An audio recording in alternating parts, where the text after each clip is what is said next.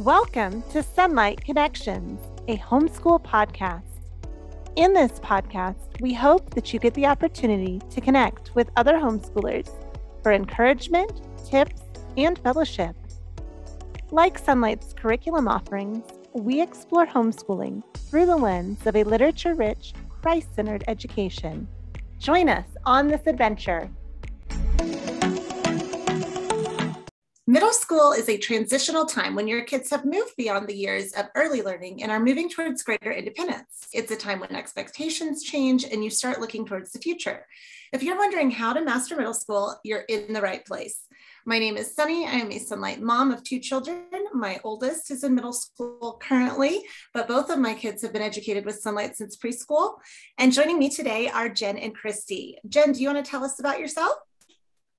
Hi, I am Jen. I have homeschooled all 4 of my kids from the beginning. We've used Sunlight the whole time. I have 2 graduates, one in high school and one just finishing 7th grade. So I've done middle school a couple of times. For sure. Christy, what do you tell us about you? Okay, I'm Christy. This is my 14th year coming up using Sunlight. And my guys started years ago. My oldest started in 1st grade, started out with Sunlight. That was our first year of homeschooling. And 14 years later, we love it. I have one son who is away in college, and I have 2 high schoolers and 1 middle schooler currently this year. Well, perfect. I'm so glad you guys are here. Let's go ahead and kind of jump into this middle school conversation. For people, whether they're new to Sunlight or maybe their kids are approaching this age, there's so many levels to choose from, which is great because it gives you a lot of options. But sometimes that can be a little confusing because we don't just have one 7th grade level. So how do you choose what level to put your student in? And what do you do if you want to do, more levels than you have time for? Well, sometimes there are more levels than you have time for. I mean, I planned my oldest, middle school schedule around the Sunlight offerings then, and now there are more. So, it's kind of, do we work in J? Do we not? What do we do? So, the first couple of rounds of middle school, I just did the next thing. For my last one, I actually rearranged. So we did, after we did D and E, we did G and then H and then F, for the reason that F requires a lot more writing than the Eastern Hemisphere notebook. And I just knew he was not ready. So 2 years later, he was totally ready and thought F was fantastic and easy. So, sometimes you just do the next thing and sometimes you got to tweak. Yeah, I would say it depends on what you need. If you have other children, if you're combining. So if you need American history, then you have a couple of options. You could pair with younger, or if you have a single child that is maybe on the younger end in middle school, you can do D+E, 1 year of American history. That's a great option for early middle school. And maybe you want to save that 100 level for high school. It's important to know that 100 level is the final American history that Sunlight offers. And so, if you want that on your high school transcript and you don't plan to do more than a 4-year plan, then maybe you want to save that for freshman year. It's a great freshman year subject. And so that's one thing I would say. If you need world history, you have options as well. For middle school, I would say G, the first half of world history, H, the second half, or W, 1 year of world history. And I have done a combination with my 4 children of a lot of different options, just whatever I needed at the time. Combining was one of the, if I needed to combine someone, that was one of the big factors that I used to decide what I wanted on the high school transcript. I kind of looked at that and then kind of worked backwards for high school, especially towards the end of middle school.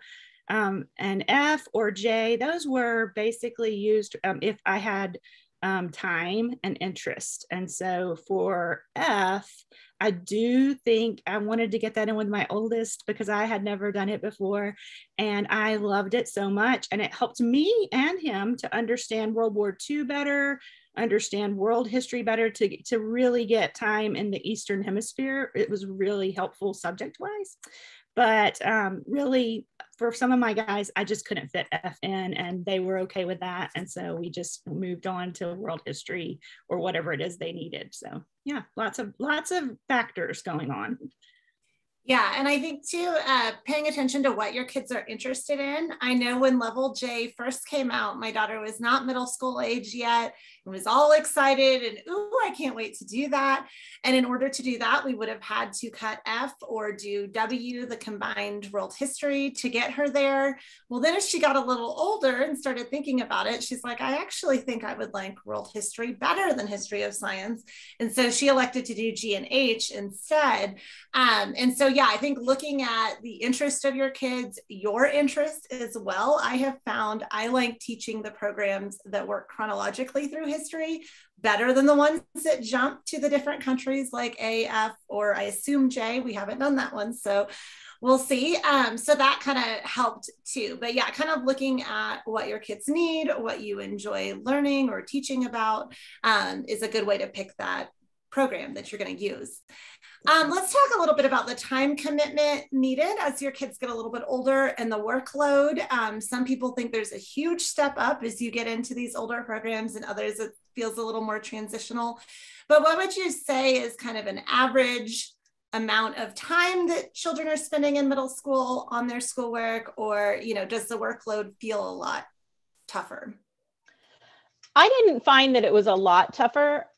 When I look back now, in retrospect, I can see that middle school was about double the time commitment that we had in the elementary years and about half of the commitment that it was in high school. So, you know, more in that 3-4 hour range. The reading is long. Middle school was when we started to accept the idea that audiobooks were going to be part of our life. You know, in elementary school, I was like gung-ho, I'll read it all. It's fine. I can do it. And then middle school came along and I was like, okay, I need help. We have to get somebody else to read some of this. I can listen a lot longer than I can read aloud, especially when I had other programs going with younger ones. Some of the time commitment things aren't in the HBL. The math gets longer. Like one math assignment is much longer than it was in 3rd grade. The science, the reading gets longer. Of course, science experiments get more complicated. And the writing, instead of like write a paragraph, it's now write an essay. And so there are some things that take longer. Of course, middle school was when things like spelling and handwriting dropped off for us. And so it was balance. And every kid is different. I had one that still needed spelling in middle school and 3 that didn't. So your mileage may vary. Yes. I would say getting an agenda or a schedule for especially my most organized guys, that helps them and they love it. They ask for one every year. They ask for something, you know, for a schedule to write their, you know, daily goals down and to check them off. They like that.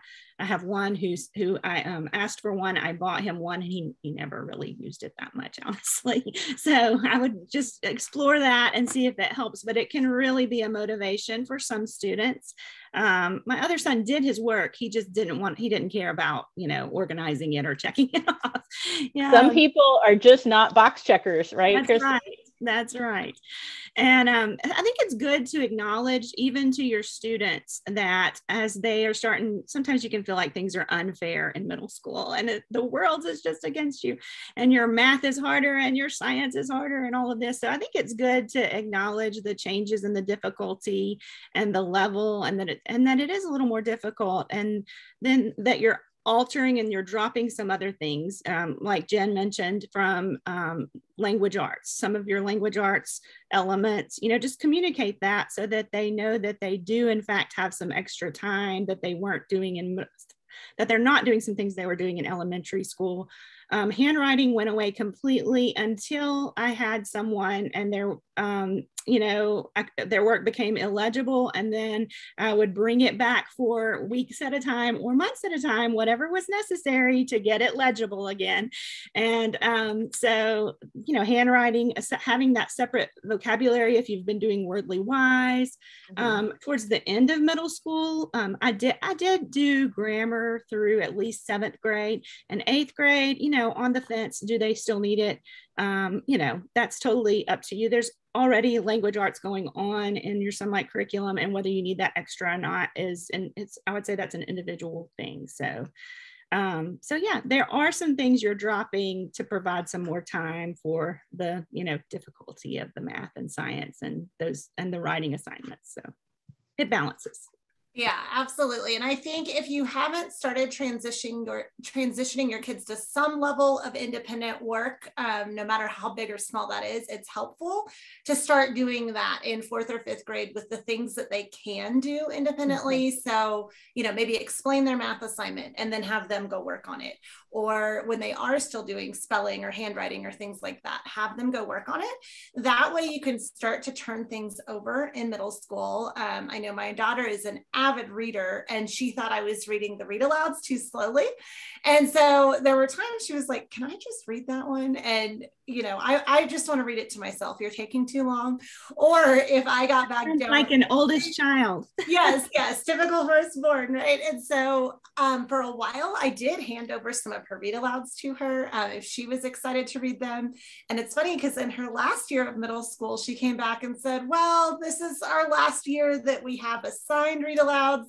Can you read them to me again? So they may come back on that, but a lot of the other work she now does very independently and looks at her own IG and goes through and what do I need to learn? And, kind of preparing those kids with that expectation of, I'm going to check in with you at the end of the day. I want you to be able to tell me what you read in history, or your essay needs to be done. Your memory verse memorized by Friday, whatever it is that you're turning over to them. And then I find, that the older they get, the easier that stuff becomes. And it may be more work for them, but it feels like a lot less work for you as the parent than those early elementary years when they're still learning everything. It becomes more like coaching and guiding than the face-to-face teaching that it was in the little years. I had 3 more kids after my oldest. And so out of hardcore necessity, I trained them to be independent as elementary school went on, just because that was what needed to happen. So by middle school, my oldest particularly, because oldest, was doing a lot of the reading by herself. And it's funny because in high school, I went back to reading a few of the literature books to her aloud just for the joy of it.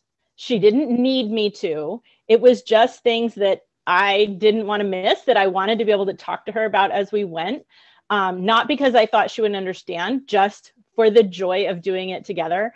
And so after that, like middle school break where she was like, Mom, you're busy, you're tired, just give it to me. It was kind of fun to go back to, reading some of it together. Yeah. When you're thinking about what can they do on their own and what should they do on their own, I would say, I've talked to parents that do this differently, and some that say, why are you checking everyone's math? They can do that. And for me, I do check math, and my guys none of them have had any trouble in math.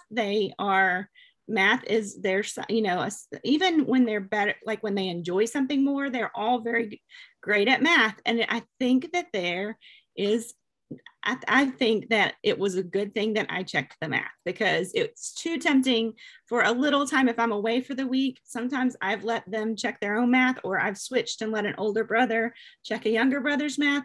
That can be helpful. You can figure that out. But I do think that it would be easy just to kind of look and say, okay, well, this is what you do. And then you do the math. So that's something that I just preferred to do. And I'm glad I did it. And it's really rewarding now whenever my son's going to do a dual enrollment course in the fall, or he's going to do a co-op class and then a dual enrollment class.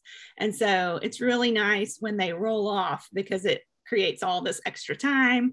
So that's just something that I particularly decided I wanted to do. And I checked science tests and that type of thing. And reading aloud, that is something that they could do all on their own. And my oldest did exactly what you were talking about, Sunny. And I convinced him that it is good for your brain to have some read aloud. And so not just I really do enjoy it. And like Jen said, I wanted to enjoy it with them, but also if you can just explain to them that it is good for your brain to listen to a read aloud. Some adults can't listen to an audible read aloud, and it's because your brain is, and everything's distracting us in the world. So how wonderful for us to have something that can help us to listen better. I think it's still valuable even when they're in middle school, and they could totally do it on their own. Yeah. Well, and Christy, I did the same thing you did with like checking work. Even if they could do it independently, I checked work and I realized quickly that it wasn't a math issue or a science issue. It was a character issue and an accountability issue. And, it became important to me to have kids who were willing to be accountable. Because if you're used to being accountable for your math, then being accountable for the rest of your behavior comes a little bit more easily. At least in our house, where, I was going to find out what you did while I was not looking. And that's not a bad way for a middle schooler to be, just saying. Right. Yeah, and I think it's good for teaching them how to manage their time as well, which are skills that they need as an adult, right? If I come in and I say, okay, I'm here to see what you've done, and my daughter hasn't done that work yet, then it's, oh, I'm not ready, and now you're interfering with my time, and that could be a detriment to you later in life. So yeah, I think that is important when we say that you transition those kids to more independence. We're not saying just, okay, you're on your own now. Right. So you have to kind of figure out in your home what that looks like. So do you check in with them daily? Do you check in with them at the end of the week? Do you have them present something to you? I know when my daughter was doing her own read alouds, a lot of times we would do it kind of book club style, where we both would read it separately and then have a conversation together about it. And so that way we both were on the same page. And then along the lines of that time management, because we usually check in with each other every 2 to 4 days is kind of what we do. So if she wants to read at night before she goes to bed, a lot of times she will take her school books to bed with her, and then she'll read while she's lying in bed, which she prefers over, oh, it's noon, I'd rather be outside or doing something, instead of sitting here doing my schoolwork. So she kind of breaks up her time that way. What are some other ideas as far as allowing your kids that responsibility of, managing their time, doing it independently, but also making sure they are accountable to you? Well, respecting who's a morning person and who's not a morning person, I think is huge. Sunny, I know you're like me. You're not a morning person. Am I right? I have a friend with 5 homeschooling Sunlight kids, and one of them is a morning person. And before mama even makes it down the stairs, that kid is like wrapping up and is like, Mom, I have a question. I'm trying to do this math. And her mom is like, oh my gosh, it's like 6:45. Can we just get to the T before we get to the math? And then the other kids are later in the day. I think that's a big one. I don't really math in the morning. I just, let me do my stuff. I'm going to get to you about mid-morning. We're going to start. It's going to be great. Equally, I've had kids on my bed at 10:30 at night going, okay, so I'm doing Eastern Hemisphere. And I'm like, are you even for real? Because now it's bedtime. But, when your teenagers want to talk to you, you talk to them. The other thing that we learned about middle school time management is to work backward. So if you have soccer at 5:00 and you're going to be just zonked out tired after that, then let's work backwards. So by 3:00, what do you need to be doing? And by 1:00, what do you need to be doing? Which means you need to start by what time? And that teaches the kids to manage their time, to do that count.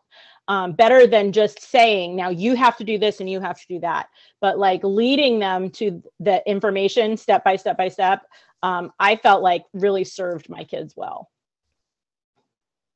Yeah, and as far as accountability goes, I have had to, just kind of have a direct conversation about things at times and just say, okay, this has to be accomplished. And here's where we need to be by a certain point. So just defining the parameters and, yes, we can have some flexibility in how we get there, but if you're not making progress toward where we need to be and it becomes impossible to get where we need to be, then I can't let you do that to yourself, to where you don't want to stay up around the clock and work for you can't do. There comes a point where you can't get it in before the end of the year unless you're accomplishing things along the way and week to week kind of getting those goals met. And if you didn't finish something this week or today, then it goes first before you do anything else, regardless of what your preferences are and regardless of what time you'd like to wake up, then there comes a time where if you're not I'll give you the flexibility for that. But if it's not getting done, then we have to change things. So I think that happens sometimes in middle school too. Oh yeah. And I feel like looking at that annual calendar way from the beginning has served my middle schoolers really well. I travel a lot for work in the spring. And so we need to we have to be at week 18 by Christmas or else, must happen. Because once January hits, my schedule is crazy, the dad's schedule is crazy, there's extended family stuff, there's work travel, there's trips, there's all these things. And so right now, we are wrapping it up this week and next week, which is the way we need it to be because our summer schedule completely shifts, and that's going to happen starting Memorial Day. And so I've got these last 2 weeks to get all this stuff in. But I tell you what, we have been checking how many weeks we have for the whole year. So we're just about done. And now I've got a middle schooler who's like, okay, listen, we have 3 days left of this. We have 12. I kid you not, guys, 12 math problems left in the book. Mm-hmm. That was after today. We have 12 problems left. Hallelujah. But we have 4 days of this and we have 6 chapters of that and only a couple things left. And he is so excited because we are all counting, because that's how we manage our year, is by constantly knowing where we are. Yeah. Yeah. It gets exciting when you get to the end and you start eliminating things and then you can speed up in other areas. Oh my gosh. Yes. Yeah, that's what we like to do. We like to have a big celebration at the end of the year. So yeah, about 5 weeks before that, it's countdown of year. Yeah. So, ultimately, with middle schoolers, you're trying to prepare them for high school. And I think oftentimes if you're homeschooling in middle school, you've realized at this point that you probably can keep going into high school. So what are some things, I feel like a 6th grader and an 8th grader are so very different in terms of maturity and what their future goals are and all of that. What are the things that you really should focus on in middle school to make sure they're ready for high school? And then how do you really make sure that they're learning enough that when high school comes along, they are ready for that? Go ahead, Christy. Okay. I was just going to say, I'm thinking of subject to subject. There's a little, difference. I try to get a sense. I don't want to make one time I explained to my son, you completely have the ability to do these levels in math. I don't know for high school. I don't know what you're going to be interested in. I don't know what you're going to, for certain. I know some things you're interested in, but I don't know for certain what you're going to do in college. So the thing we don't want to do is eliminate some possibilities. So I kind of explain, here's math things that we, the level in math that you need to have finished. Now, my oldest son wanted to major in biology in high school, and in college. And so he already knew that in middle school, actually. Sometimes people don't know. And he still is on the same track he was on back at that time. And that may change for people, I understand. But if you can explain to them that you don't want to eliminate possibilities by what you take in high school. And so you want to be ready for whatever your goal is. And it's just going to be so different. It's kind of hard to say in a venue like this, what exactly you need, but it just look at what you need in high school for that 4-year plan and then work backwards for middle school. And that's going to be your best thing. I'm thinking specifically of math, science, the same thing. We were talking this weekend in the booth at Sunlight about what lab sciences you're taking. Do you take physical science for middle school? Most people do. Or do you, do some students take it in high school? Yes, some do. And so, it depends on goals again, what goals people have. So, I would just say, look at it, start looking, especially towards the end of middle school at that 4-year plan. And that helps you just working backwards. And then as far as requirements go for language arts, for your writing, really focusing on them being able to do the research, pay attention if you have kind of glossed over what's in your instructor's guide at any point. Not that any of us have ever done that, but making sure, just looking through the steps of the research and are they comfortable with that? Have they done that? Do they need more practice with it? That type of thing, I would say. Yeah. And I always remind people, every state is different. Every college is different. The military is different. NCAA has different requirements for high school. And so whatever you think your plan is going to be, set your kid up so that they can meet whatever those requirements are to do whatever they want to do in high school. So know what your state requires. If you're interested in the military, know what they require in high school so that you can efficiently get it all done. And of course, every state is different. So that's super fun too. For me, like with my oldest, I worried about this a lot. How do I make sure she's ready for high school? And I realized that, of course, like Christy said, every kid is different. So some of them are doing, algebra going into high school. Some of them are doing geometry or algebra 2 going into high school. That's fine. But I wanted to make sure that my kids had mastered all of the arithmetic years of math. So, add, subtract, multiply, divide, working with exponents, fractions, all the fraction work, all the decimal work, all of that stuff, so that when they hit the algebra years, they were prepared and they weren't going to struggle in algebra because of those lower skills that they didn't have. I wanted to make sure that they were very, very comfortable with the basics of world history and American history and any map they put in front of them. So if I put a map of the world in front of you, I want you to have a real good understanding of what you're looking at. Ditto, a map of your country.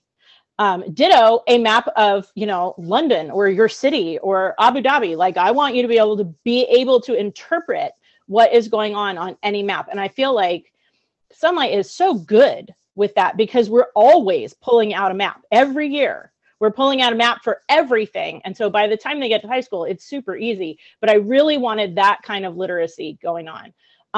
I wanted to feel like I had hit everything in science. We had talked biology. We had talked electricity and physics. We had talked, chemistry and chemical reactions, that they knew basic geology, that they had kind of, we'd done nutrition and anatomy and all of those things on the elementary level by the time middle school is over. So like in my state, physical science is a standard 9th grade thing. They call it earth science, but it's really the same. That was new to me, but okay. So I didn't really worry about that in middle school. So we did like some of the extra, you're talking about fitting it all in. So we did some of the extra Sunlight science that wasn't like, okay, and now we must do this progression.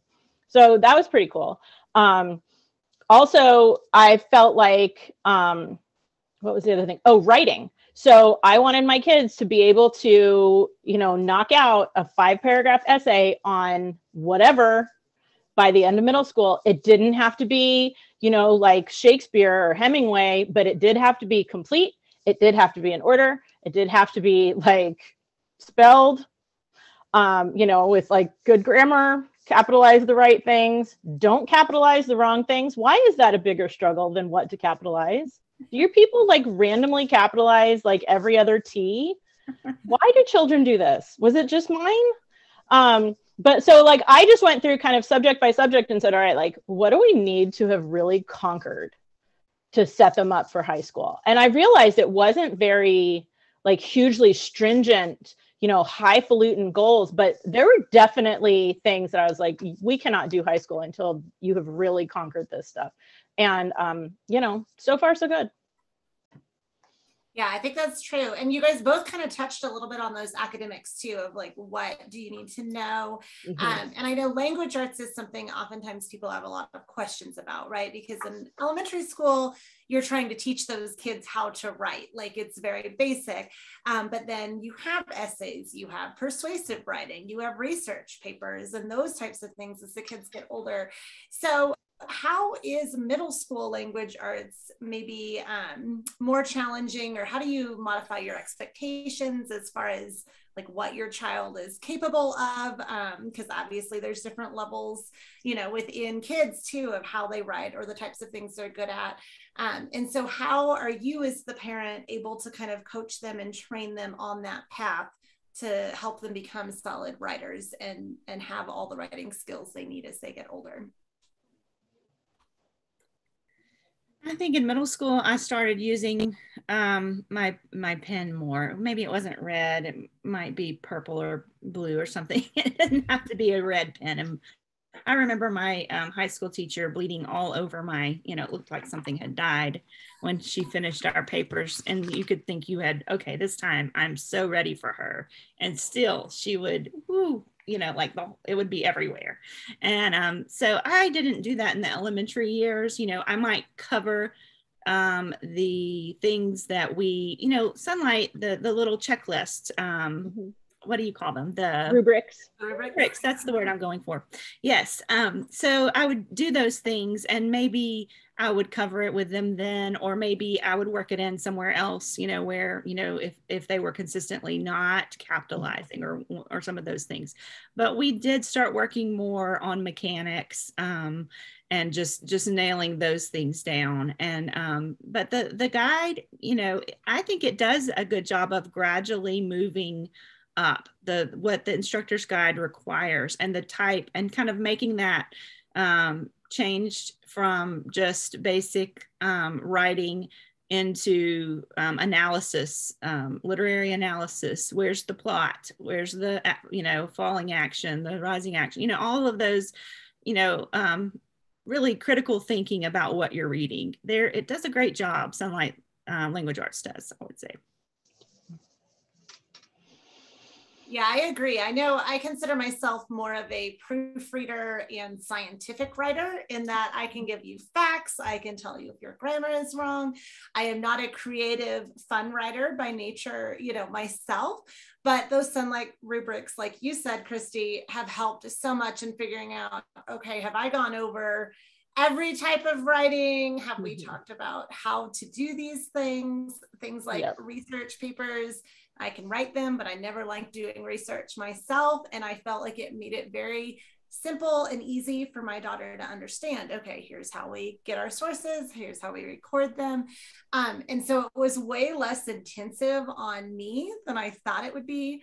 And really now as she's gotten older, I see there's not a lot of gaps as far as, oh, we totally forgot how to do this or that or whatever, she's done it all. And while she's better at her own types of writing, just like I am, she at least has the tools needed for, more challenging assignments. And, oh, go ahead. Were you going to say something? I was going to say one Sonlight specific, language arts specific tip that really helps, I think, that I've done year to year is going to the back of your book and pulling out your 36 weeks, your scope and sequence. I love that. Maybe it's the former teacher in me, the former, classroom teacher in me, but I love the organization of that. And I pull it out and I put it in a clear folder in the front of my guide. And I use that thing all the time as a reference. And so even time management of when we're going to have a research paper that's going to require some outside of our home type of library research, internet research, something that's going to require a little more of my time to be sure, that I have that kind of blocked off. And also to reinforce whatever we're learning about in language arts. That helps me to have, and just to be sure that I'm covering all of the types of writing and, getting in what the practice that they need to get. That just pulling that forward and having it front and center helps me for every level of language arts for Sonlight. So just a little Sonlight specific tip. Yeah, and I don't remember the exact levels, but I feel like when your child is first learning, like a research paper, for instance, the IG really holds their hand as far as this week, we're going to get our note cards. This week, we're going to do this. And then within a couple of years, it's like your paper will be due in 3 weeks. And so then they're kind of on their own. So yeah, it does feel very gradual. It's not like you go from the child just learned how to spell to now they need to be Hemingway, like you said, Jen. Yeah. So let's talk a little bit while we're on the academic subject about math. Sonlight carries a bunch of math programs, and some of them only go up through 6th grade. So if you are not using a program that's a K through 12 math program, initially about middle school, you're going to have to switch. We had to do that in our home. So what do you do if you're trying to figure out, well, what do I go to? Which math program is going to be similar to what they did in elementary school, or making sure that's a smooth transition, as you start to get into that more challenging math? I mean, I was lucky enough to find Math-U-See like at the very beginning of my homeschool journey. So we just kind of used that. But we did hit a couple of walls and I needed something supplemental. And I will say what I ended up wanting was not something similar to what we had been doing.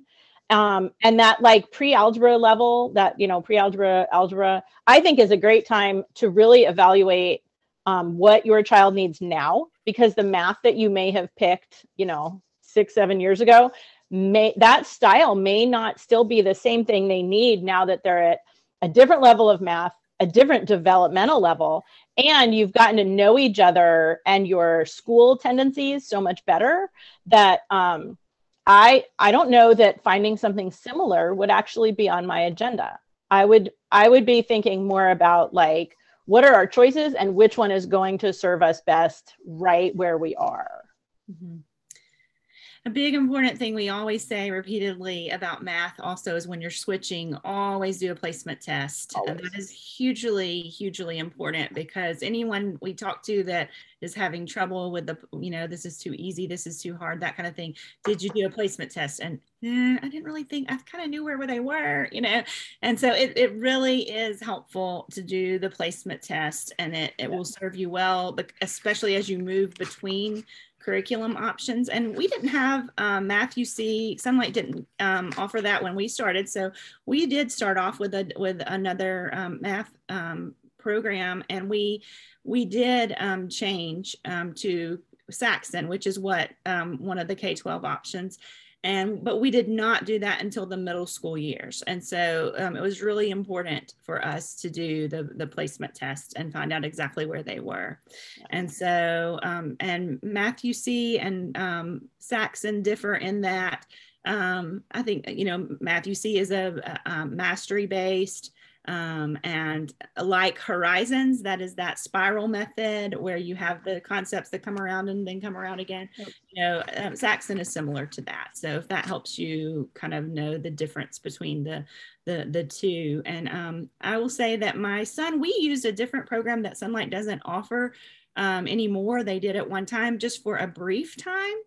And my son did that program for a year, and he came and he said it had fewer lessons for the year, and it had fewer all around, fewer lessons per day. I mean, fewer problems per day and all that kind of thing.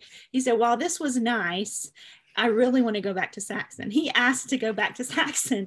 And so he said, I really just think it challenges me more. And so I've talked to people who used that curriculum and loved it, and their kids went on and excelled and did great. And so there's nothing bad about, that curriculum. But for my son, he had an input in his math choice for high school. So maybe your kids will too as well. And they'll, I kind of help you make that decision about which one is going to be best for them. And the catalog does a really good job of, and the website, comparing the different math options to consider all of the different, what the strengths of each program, the perceived weaknesses or the, potential weaknesses for each program, I would say. It does a good job of comparing those for choices. Well, and I think math is a really good place to know yourself and your student as well. For me, I took a lot of advanced math in school, but in my career, I've never really used much beyond a 6th or 7th grade math level. So I was very worried about, I don't remember any of that math. How am I going to explain this to my child? And so for us, having the video instruction and answer keys that really don't just give you the answer, but show you how to work out the problem has been phenomenal, because there are a lot of things that I realized I have forgotten.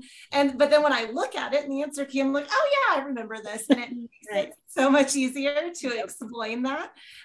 Or if my daughter's struggling to understand, if she can go watch the DVD or the download, of Teacher Steve, she uses Math-UC, teaching her that lesson, she's able to understand it better from him than me anyway. So I think that's something really important.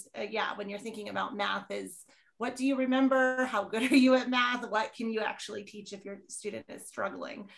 And along those lines, I want to say, so many people do not know about this, and I don't know why we don't highlight it more, because for Saxon math, there are teaching DVDs like the Dive CDs that are available. So you watch the lesson, you do the lesson, and then you have the answer key for checking. But there's also a second product of videos. You have the Dive CDs that are just to watch the teacher, and then with the Saxon Teacher are the videos that has an excellent index, and any problem in the entire book, every problem is worked at a board by a teacher. And I love that. So that because I remember this from high school, one of my worst, the things I hated in advanced math and algebra 2 especially, was that I could get the examples, I could do them all day, but then I didn't get the homework and I didn't understand it. And so this gave you that exact thing worked out fully. And so I love that. We keep it on the shelf as insurance. And, so if you're on, lesson 55, problem 10, and that's where you get stuck for the first time, you pull that off, you pop it in, and you both can watch it if you can't remember something. And that's worth its weight in gold. It's not inexpensive, I don't think, but it was very helpful to me. Once I got to a certain level, because it's behind the preschool years, it's behind the baby years, it's pretty far back there. So that was helpful. 6 to the 0 power is 1. That doesn't make sense to me until it's explained again, so. Yeah, absolutely. Now, I want to segue from the academic and, the logistics of homeschooling middle schoolers to sometimes what can be the hardest or scariest thing about homeschooling middle schoolers. And that is, as they get older, they do want to be more independent. You now might be dealing with different behavioral issues, attitudes, as they're trying to push against you a little bit more. I know my daughter was extremely compliant in elementary school, and then it was like overnight, nope, I want to do things my way. And so we've had to learn, what our relationship is now that she's a little bit older. You also have some of the socialization issues of now, you know, I feel like in our home anyway, she really needs to be with her friends and thrives when she has those relationships, you know, and gets to see people. So what are some issues like that, behavioral, social, otherwise, that you run into with middle schoolers, and how do you find it the best to handle them? I mean, are there any behavioral issues middle schoolers won't throw at you?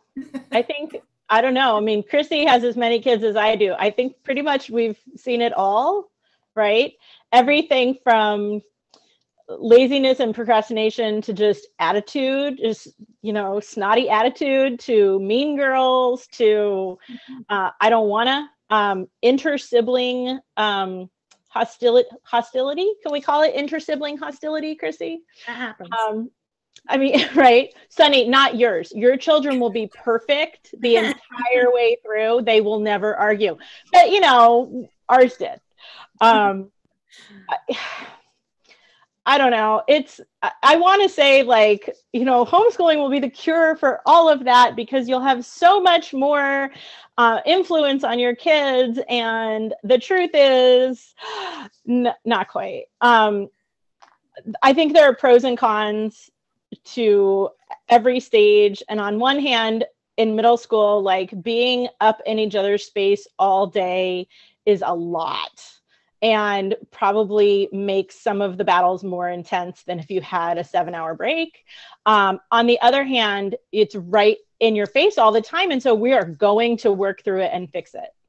Like, there will not be any escape, which is great, because sweeping it under the rug won't ever help. You know, I mean, in middle school, I still control the car and the computer and the phone. And so if you would like to see your friends, because I know that is desperately important to you, then that math will be done, you know. Leverage. Yeah, you will stay, like, I will drive you to youth group as soon as you show me that essay, stuff like that. Leverage. And I feel like, I don't know. I got nothing. I'm on teenager number 4, and I'm really like, here's what I know. Yeah. Attitude will come out of their mouths or out of their pores. So any child that you can get all the way to sweaty and tired will be nicer the rest of the day to the people they live with. It's not foolproof, but like, amen. Yeah, and I will say that on the part about the siblings being right there on top of each other and everything, I remember in college, there was an annual talk at our university, and there was this really old-fashioned lady that was in charge of all the freshmen, and she would come in and have this talk with us.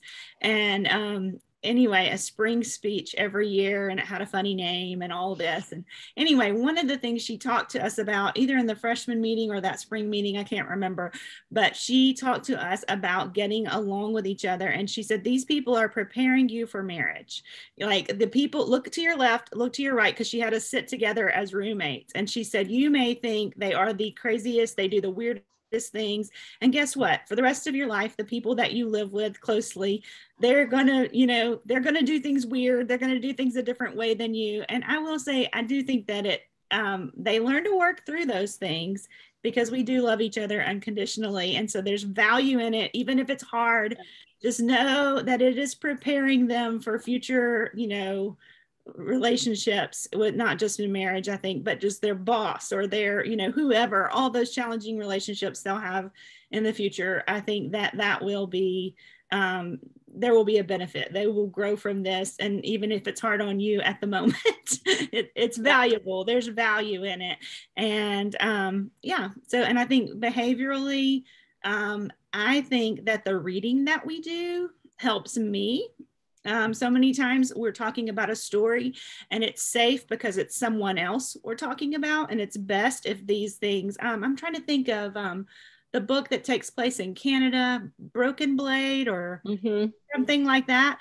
And it has the little boy where they're kind of teasing him and putting heavy things in his backpack, and it's kind of building up in him. I remember that book was really, there's sometimes books that you can find that really address some of the things that they're going through, and you don't say, hey, this will help you with your horrible attitude, but you just say, oh, this is a great book, I hope you like it, but also for me, there were books that I would read and I would recognize myself. One of the books in level F that I'm thinking of, there was a mom who was just nagging, and you can kind of see, okay, she's getting nowhere by doing this.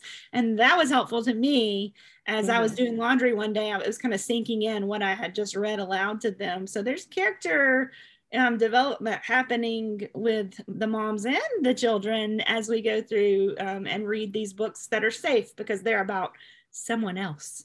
But the discussion that you're able to have maybe, and not bring it maybe a time to bring it out where we say directly how it relates to us, but sometimes just to kind of discuss that topic of the way people treat each other and that type of thing, it can be helpful. And to build on everything Christy just said, because I completely agree, the other benefit that I was surprised about in the middle school years was that now the kids are old enough to be really capable of doing chores and, learning to kind of do all the things that as the mom, like, am I the only one who's been doing this job for all these years? Oh my gosh.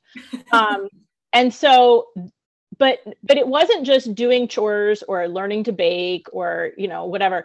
It's working as a team, that they get to be on the same team.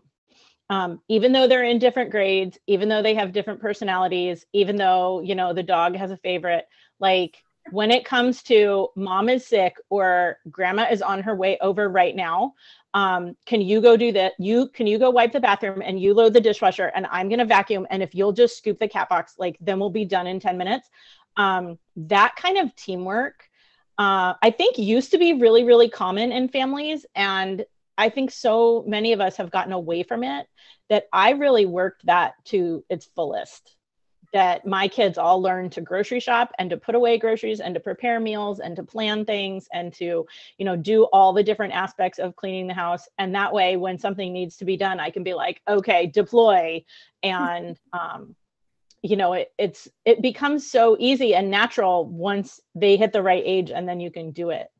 Did you find that at all, Christy? Yes, absolutely. Absolutely. And also I do have conversations with them when there's the pestering and when there is we're on each other's nerves because we're in a small space. I do allow, okay, you can use the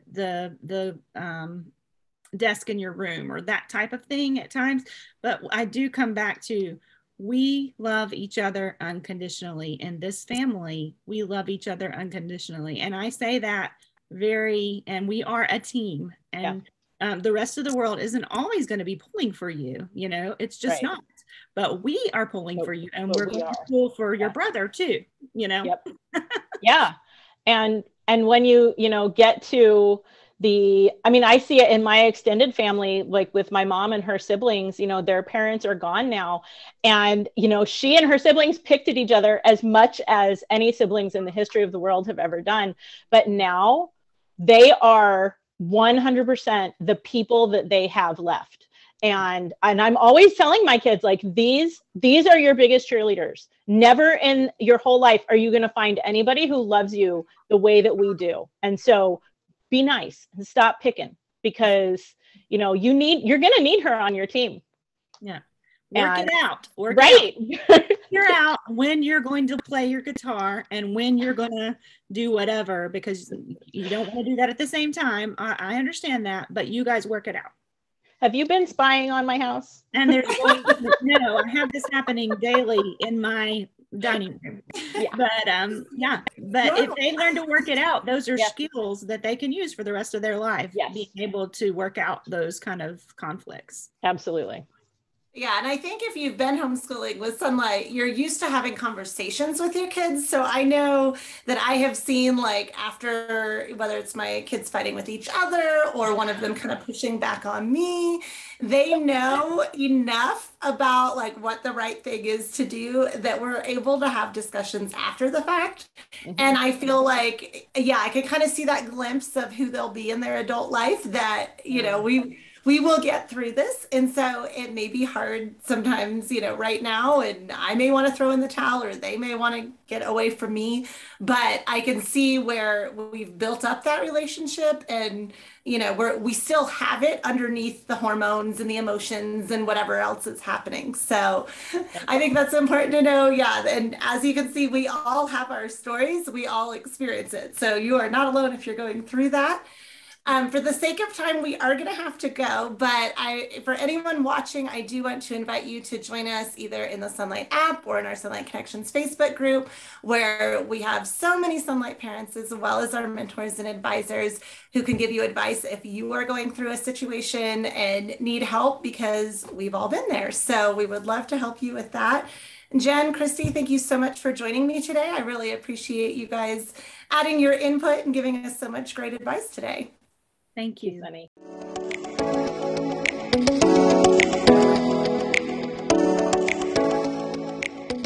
Thank you for joining us here on the Sonlight Connections podcast. You can also visit Sonlight Curriculum on social media, in our Sonlight app, or at sonlight.com. I am Sunny from Sonlight, reminding you to tune in next time.